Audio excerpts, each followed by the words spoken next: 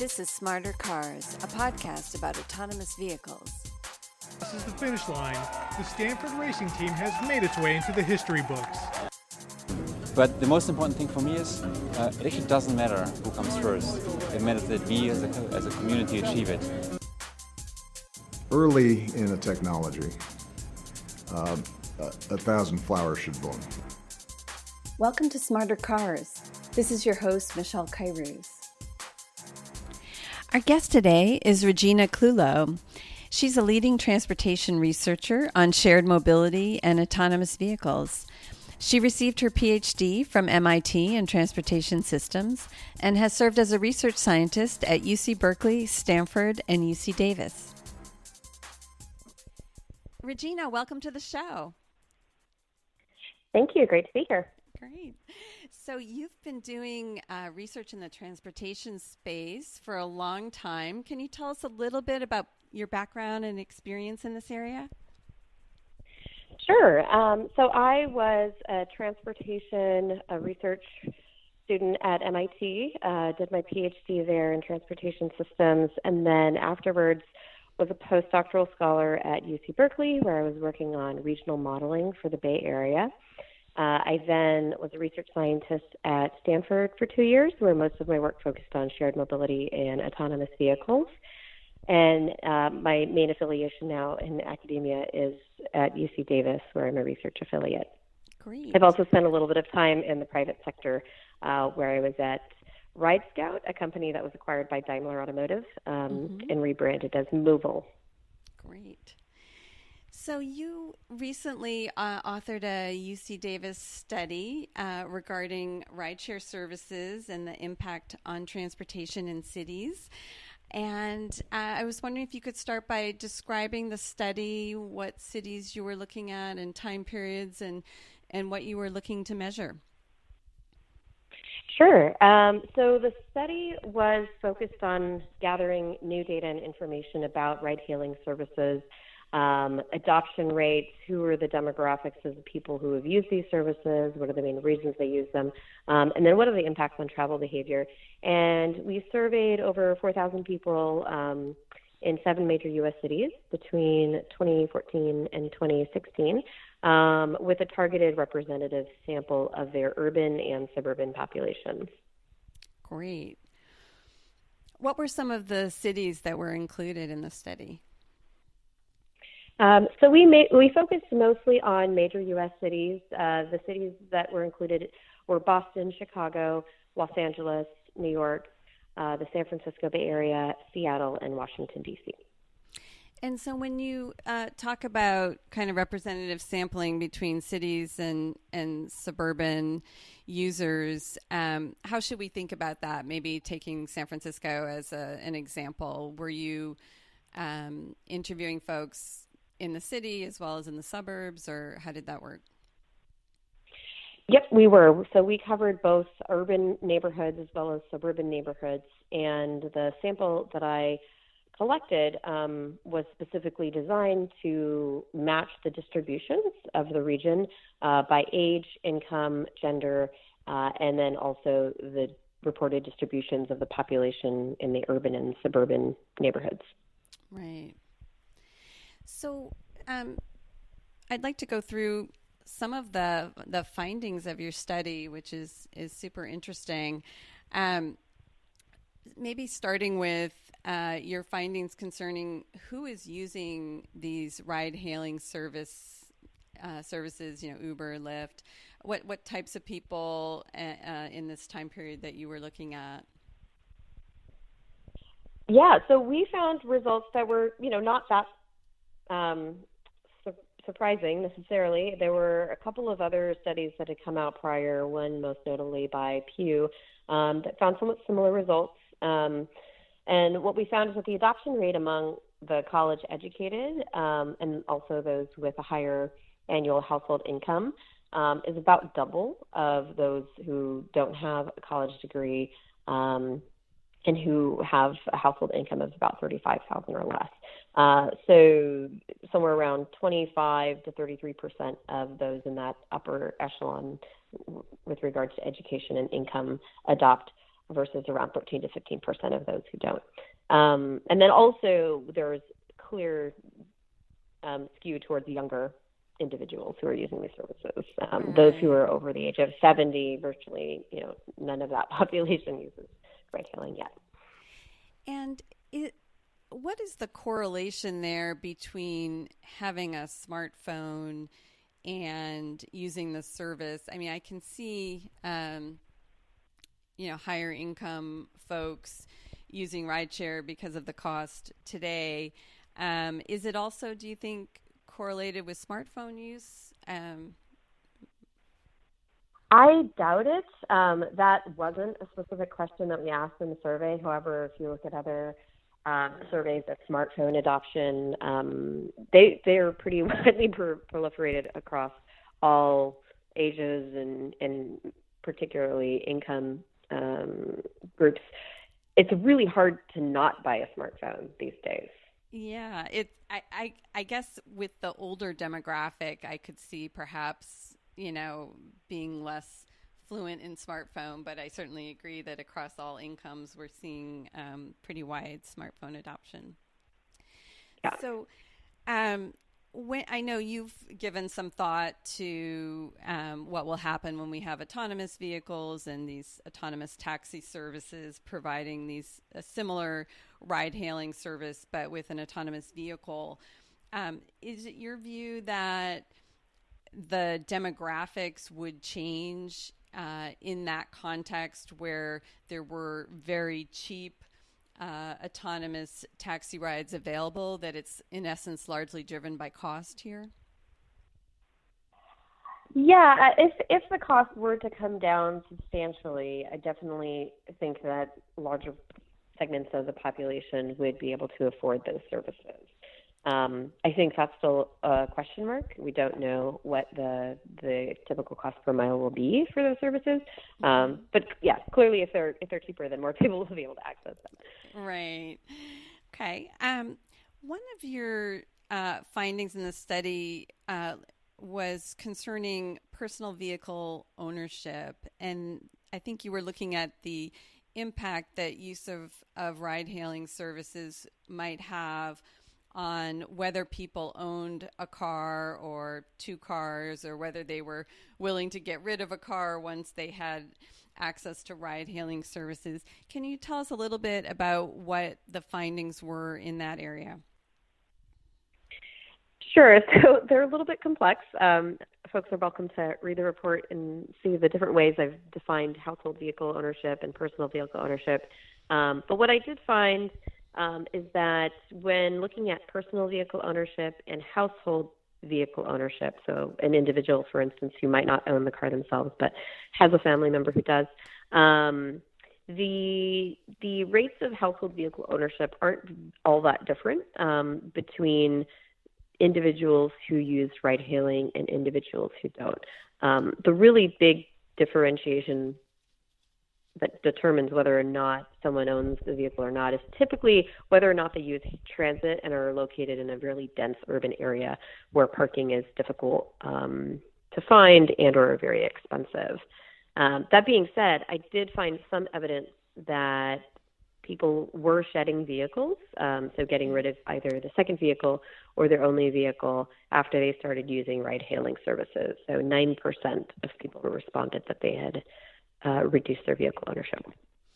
And are you saying that that was more likely to be the case for folks who live in dense urban areas than in the suburbs? I think there's a very strong correlation between the issue of parking and availability of parking. One of the key takeaways, though, from my study is that the increase in vehicle shedding, so getting rid of a vehicle, was also correlated with increased use of ride-hailing. So for city planners and those who are concerned about vehicle miles traveled, I think a key takeaway is it doesn't really matter who's driving the vehicle or who owns the vehicle. What matters is how many miles are we putting on roads. Yeah. So let's talk about vehicle miles traveled, because I do think that's a question that folks have about ride-hailing services and whether the availability of Uber and Lyft, increases the number of trips taken in cars or total vehicle miles traveled or VMT. What types of data did you gather on that, and what do you think it shows? So I gathered a couple of different data points. The most important item, though, is asking individuals whether, if Uber and Lyft were unavailable, what transportation alternatives would they have used for the trips that they made. And a fairly large portion of people said that they would make fewer trips. So there's definitely a certain level of induced demand that these services have brought on because they're so convenient.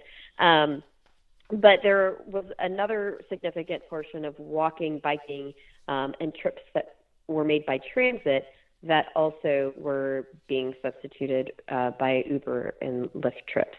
And so the net difference, I believe, in terms of VMT, suggests that even if you account for the drive-alone trips that were replaced, directionally, VMT appears to be going up.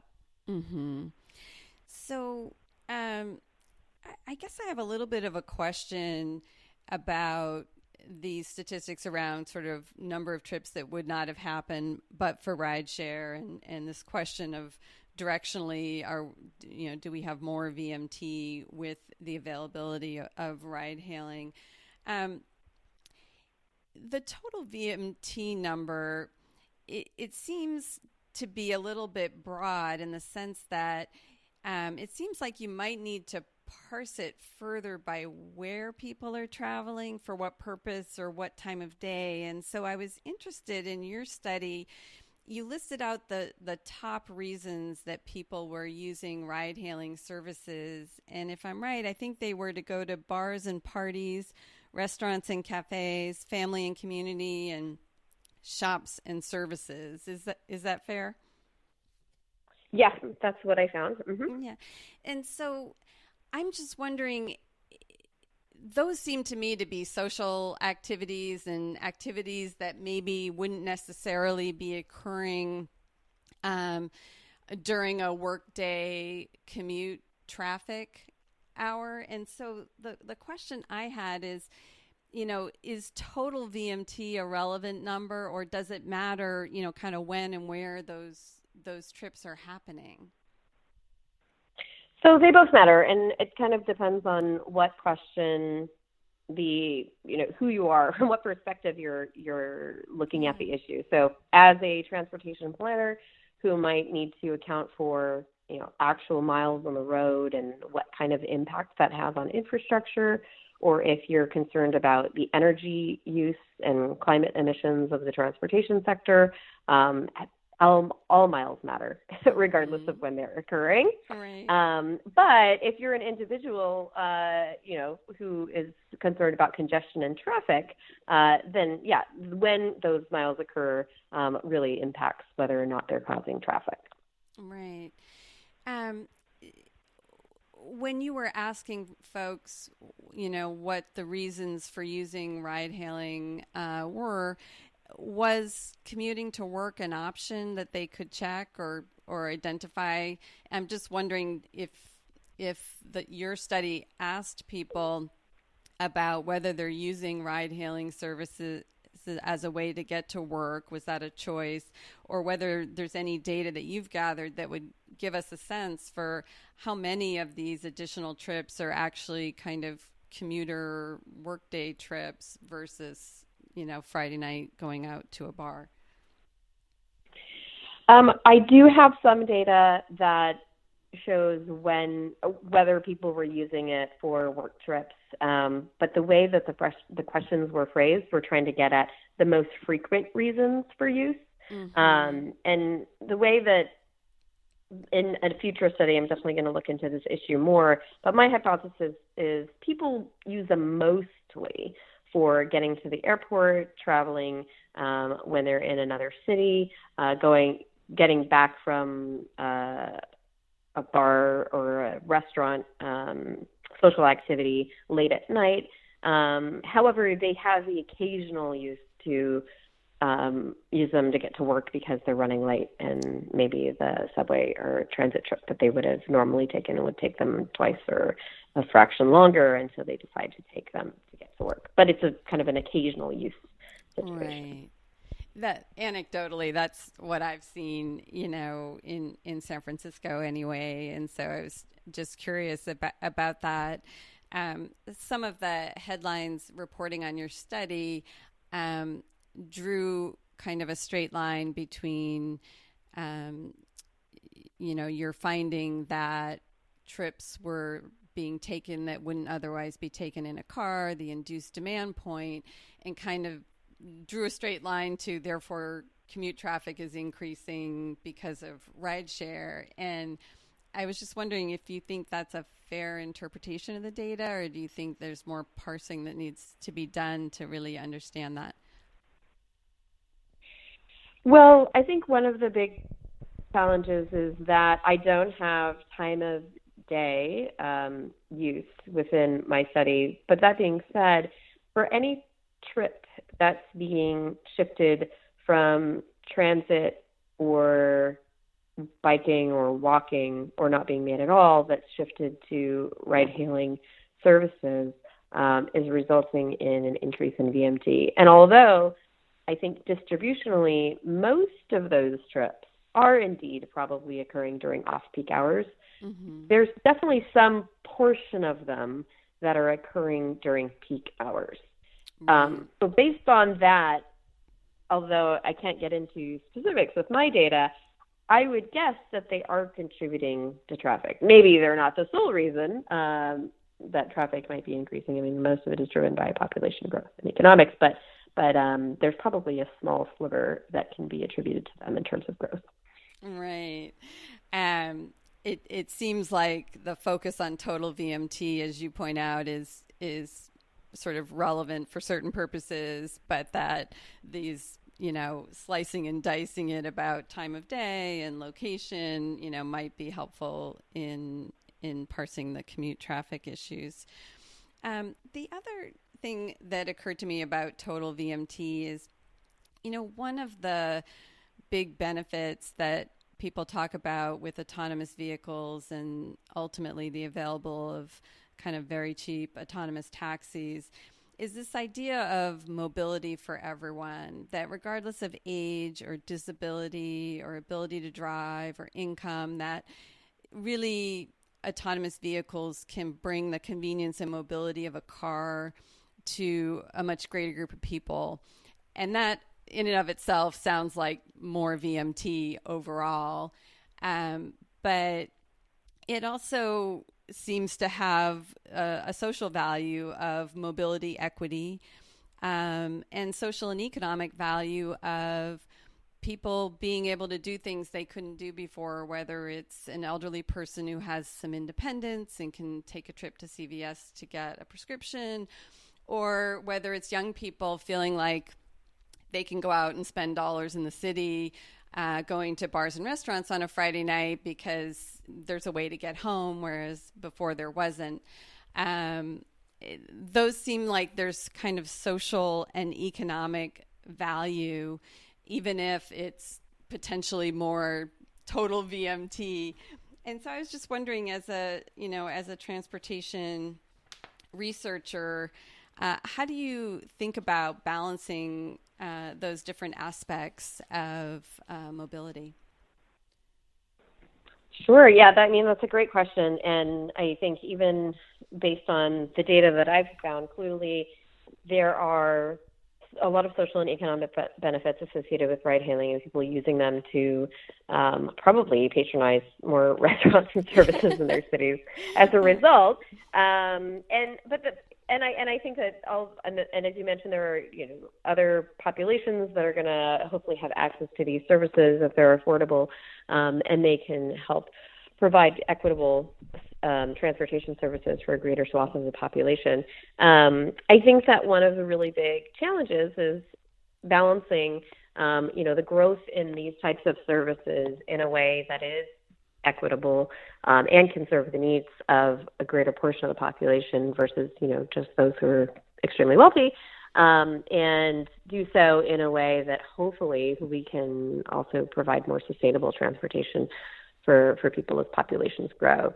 And that's a challenge. I think most studies that have looked at increased access through autonomous vehicle services for underserved populations do show that, yes, we'll probably see a pretty significant growth in vehicle miles traveled.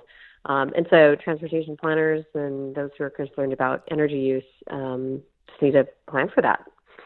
Right. I mean, it seems to me, if you are an hourly wage worker, perhaps working at a hotel late at night, getting off a shift at 1 a.m, and, there is not a public bus that can conveniently and safely, get you home, and you could take an autonomous taxi for, and get there much quicker. That really does generate economic activity and allow people at all income levels to even just get to work and get home from work, in addition to the other going out to bars and restaurants and other fun stuff people are doing. So it seems like there would be some real value to that, and that it may not contribute to commute traffic necessarily if it's, nights and weekends and other things. So what kind of data would you need as a researcher to be able to sort of look at these issues more specifically? As you point out, it is this balance where, you don't want every single person who, could otherwise easily ride a bus in the morning to work to be in an individual autonomous vehicle. But at the same time, you don't want to make autonomous vehicles more expensive so that grandma can't go to CVS to get her prescription. And so it seems like there's some balancing there. What kind of data would be most helpful for cities and researchers in trying to understand this?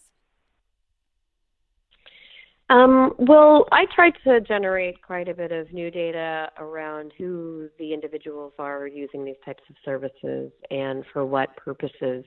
I think that transportation planners need more of this type of data, but I also think that in trying to find ways to meet the needs that you described, so for instance, the hourly worker who gets off in the middle of the night and needs a more convenient trip home, those are sort of the use cases that we probably need to develop pilots around to figure out if there is a sustainable way for these services to help fill the need for those populations. Because I suspect that they're not currently. A $3 bus ride is a lot more affordable than a $30 Uber home in the middle of the night. So I know that a lot of transit agencies are experimenting with pilots with ride-hailing services, really to try to identify whether there are specific use cases where, as a transit agency, it might make sense, for instance, for them to outsource some of their services to private companies and subsidize those fares. Mm-hmm. Yeah, and the economics, as you point out, could change dramatically with autonomous vehicles, where the $30 Uber ride might be $3. So I guess that will be something that could become more of a possibility.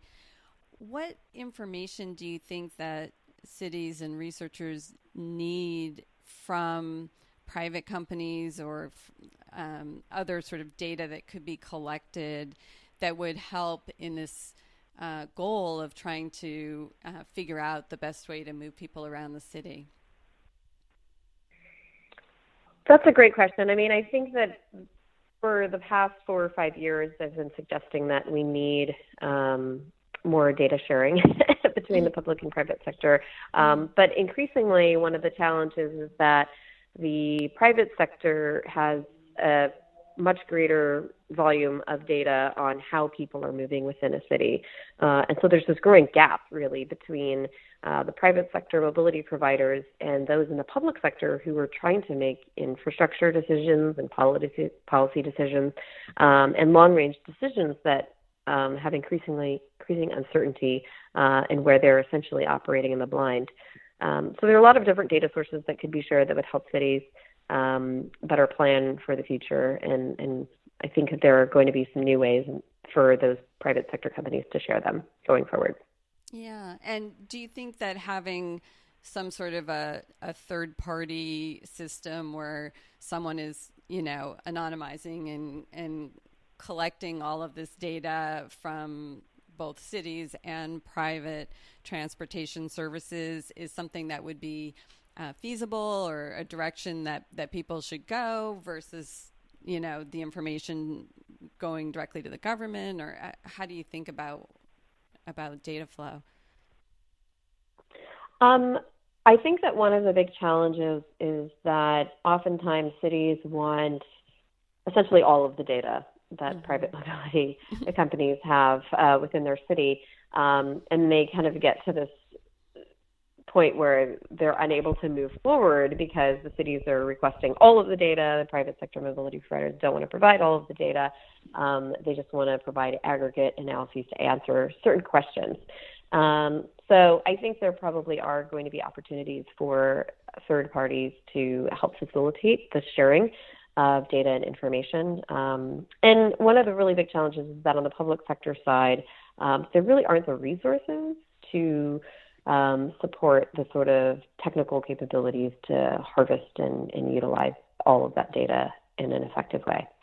Right. Let's talk a little bit about public transit, because I do think that's implicated by the data discussion as well. I know in your report you had some findings about people who use ride-hailing services and how that impacted the rides that they took on public transit. Can you describe specifically what those findings were? Sure. So I asked people about their changes in transit use, biking, and walking after the adoption of ride-hailing services.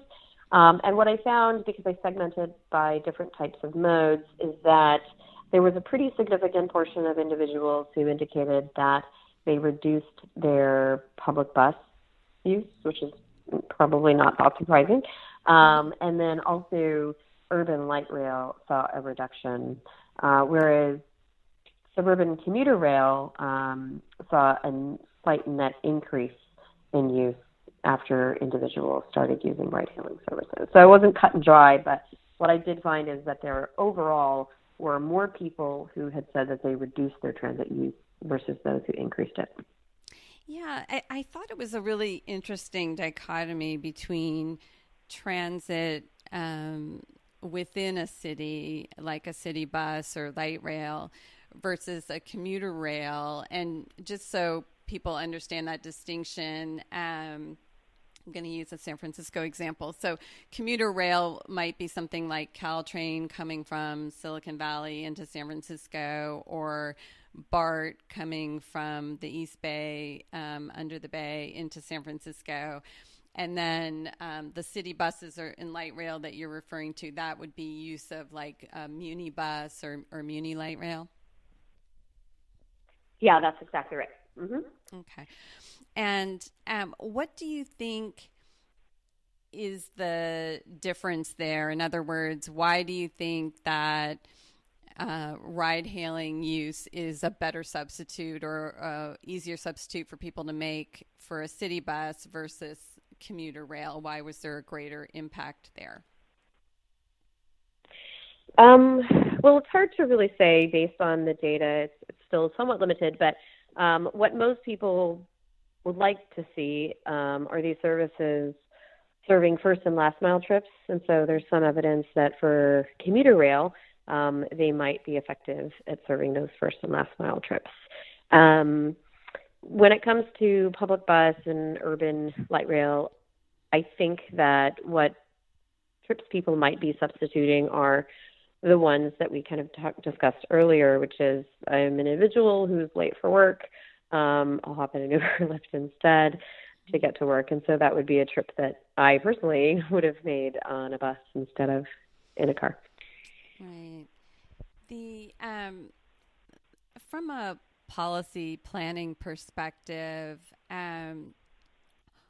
what how do you feel about the difference between city buses and commuter rail? I mean, maybe this is just my San Francisco perspective, but in San Francisco, because we have a bay, there are kind of these access points into the city from the north, from the east, and from the south that have limited access in. There's a bridge with it only has so many lanes, or there's freeways that only have so many lanes, and so it seems like it's really important for those limited access travel lanes that people are on a train or a bus, simply because there is no way to increase, even if you wanted to increase car traffic. It is kind of a choke point.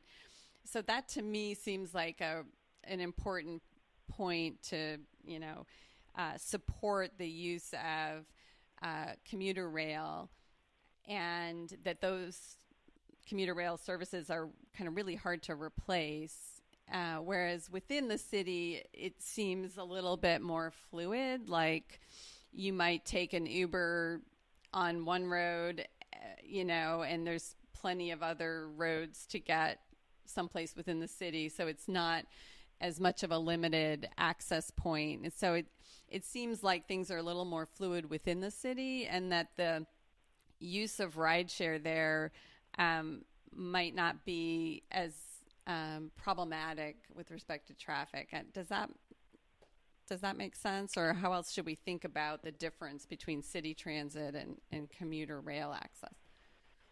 Yeah, I mean, I think it depends on the region, but, a lot of places, including the Bay Area, as you indicated, have these choke points. We have the bridges, or maybe one or two main freeways that come into the city, and those clearly are very congested and have limited capacity. But I think if you even look at within the city, San Francisco is a relatively small city, and there's really only so much infrastructure. If you took away all of our public buses and put everyone in Ubers, even if they were in Uber pools, you'd see a very nightmarish traffic situation. Right. But it is funny because you wouldn't necessarily go the same direction. I always think, if you took people off the bus, and I agree, it would definitely be more traffic if, you had 50 people each in their own, vehicles. But you might have walked 3 blocks to get to that bus route, whereas if you were taking an Uber from your house, you may have gone a different way, a different direction. So I guess I feel like within the city, there's a little bit more flexibility to create different pathways. And so I guess it doesn't surprise me that people would substitute Uber for a Muni bus to get to work or to a restaurant, because it's less painful than if they had to sit in traffic on the Bay Bridge, trying to come a much greater distance. Mm-hmm. Well, I think it's interesting because I've done this. I've actually clocked my time from where I live in the city downtown, and I've done Uber Pool, Lyft, Liftline, and Muni, and I live on a main bus route, and when I'm on a rapid, it takes me about the same amount of time in Muni versus in an Uber Pool. And Uber Pool and Liftline often take significantly more time. Right. That's interesting. So if you were advising a public transit agency, what would you suggest that they start doing now to prepare for autonomous vehicles, in terms of, what they would do to their own services, perhaps city buses, as well as some ways to think about policy for controlling the flow of traffic for autonomous, ride-hailing and taxi services? Well, I think a lot of cities are beginning to experiment with some really interesting pilots.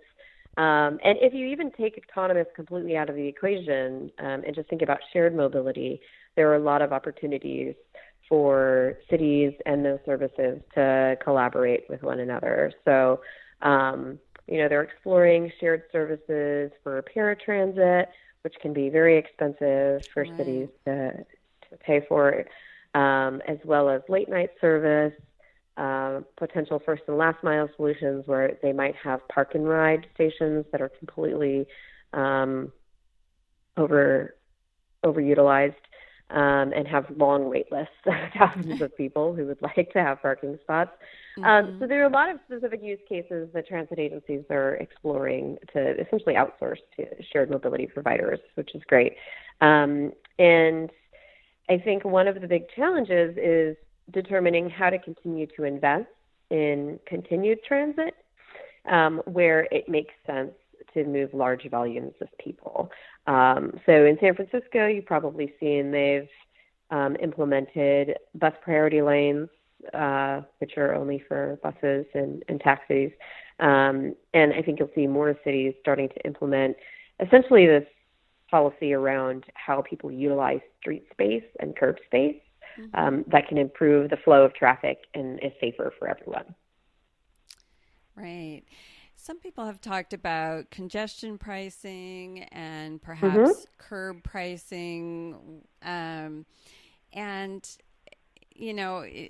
That's not something we've had in cities, unlike, London and some other places. It's not something we've had here. So it's kind of hard for people to understand, how much would that cost or what would that look like? It seems a little bit of a mixed bag in the sense that, to the extent there are some positive uses for,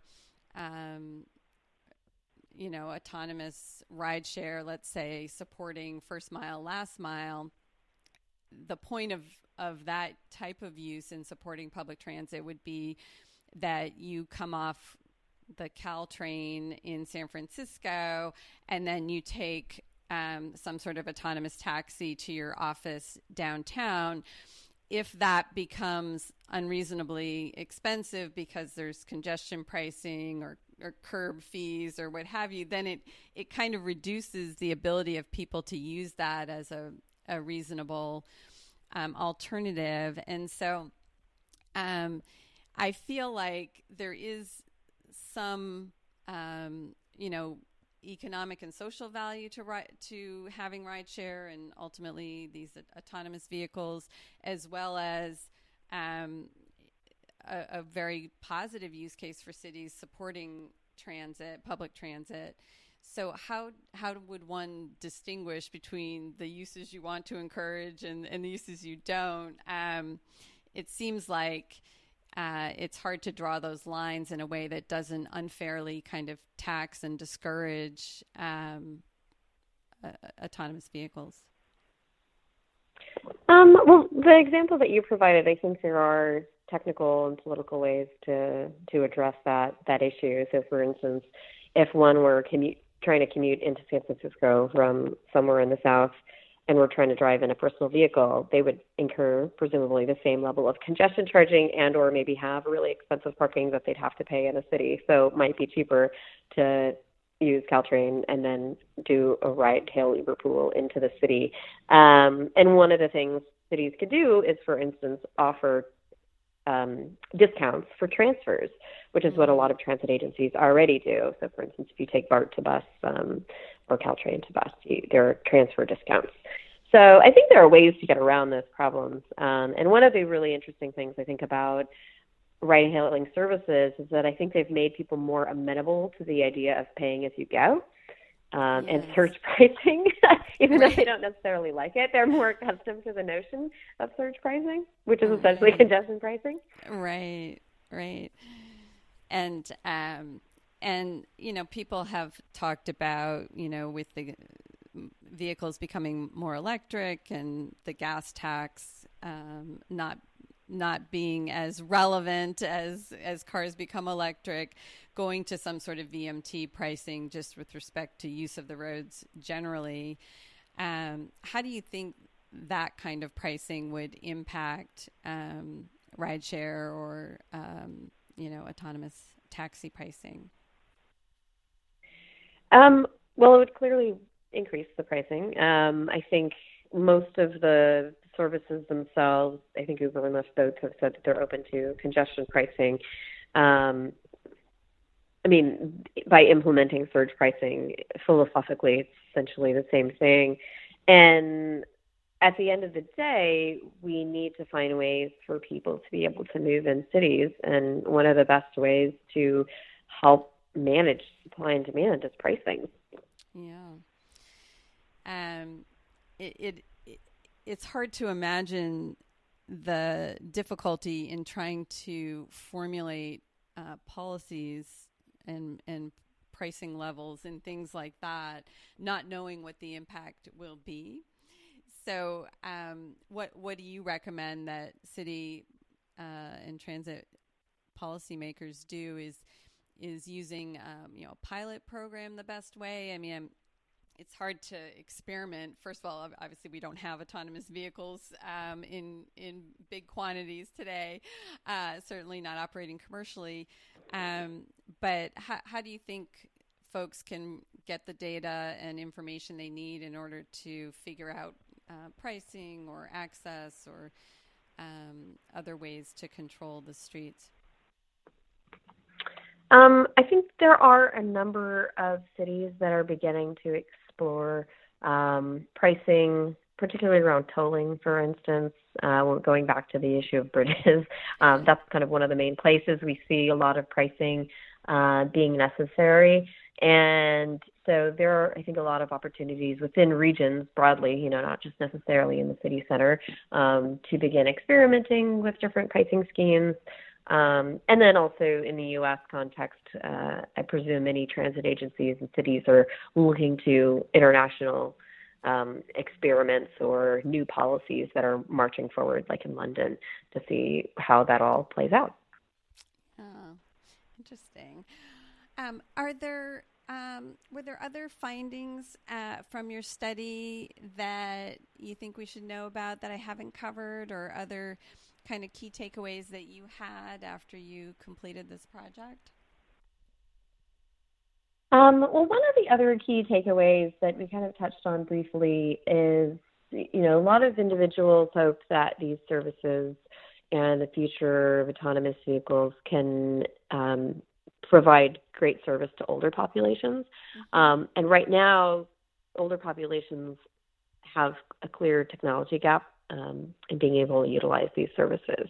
So I think that's a challenge. The populations for whom these services could maybe provide the greatest benefits aren't really using them currently. And so I think that's a key opportunity going forward.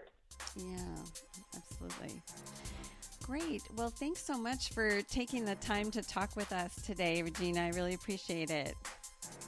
Yeah, thanks for having me. It's been fun. Okay, take care.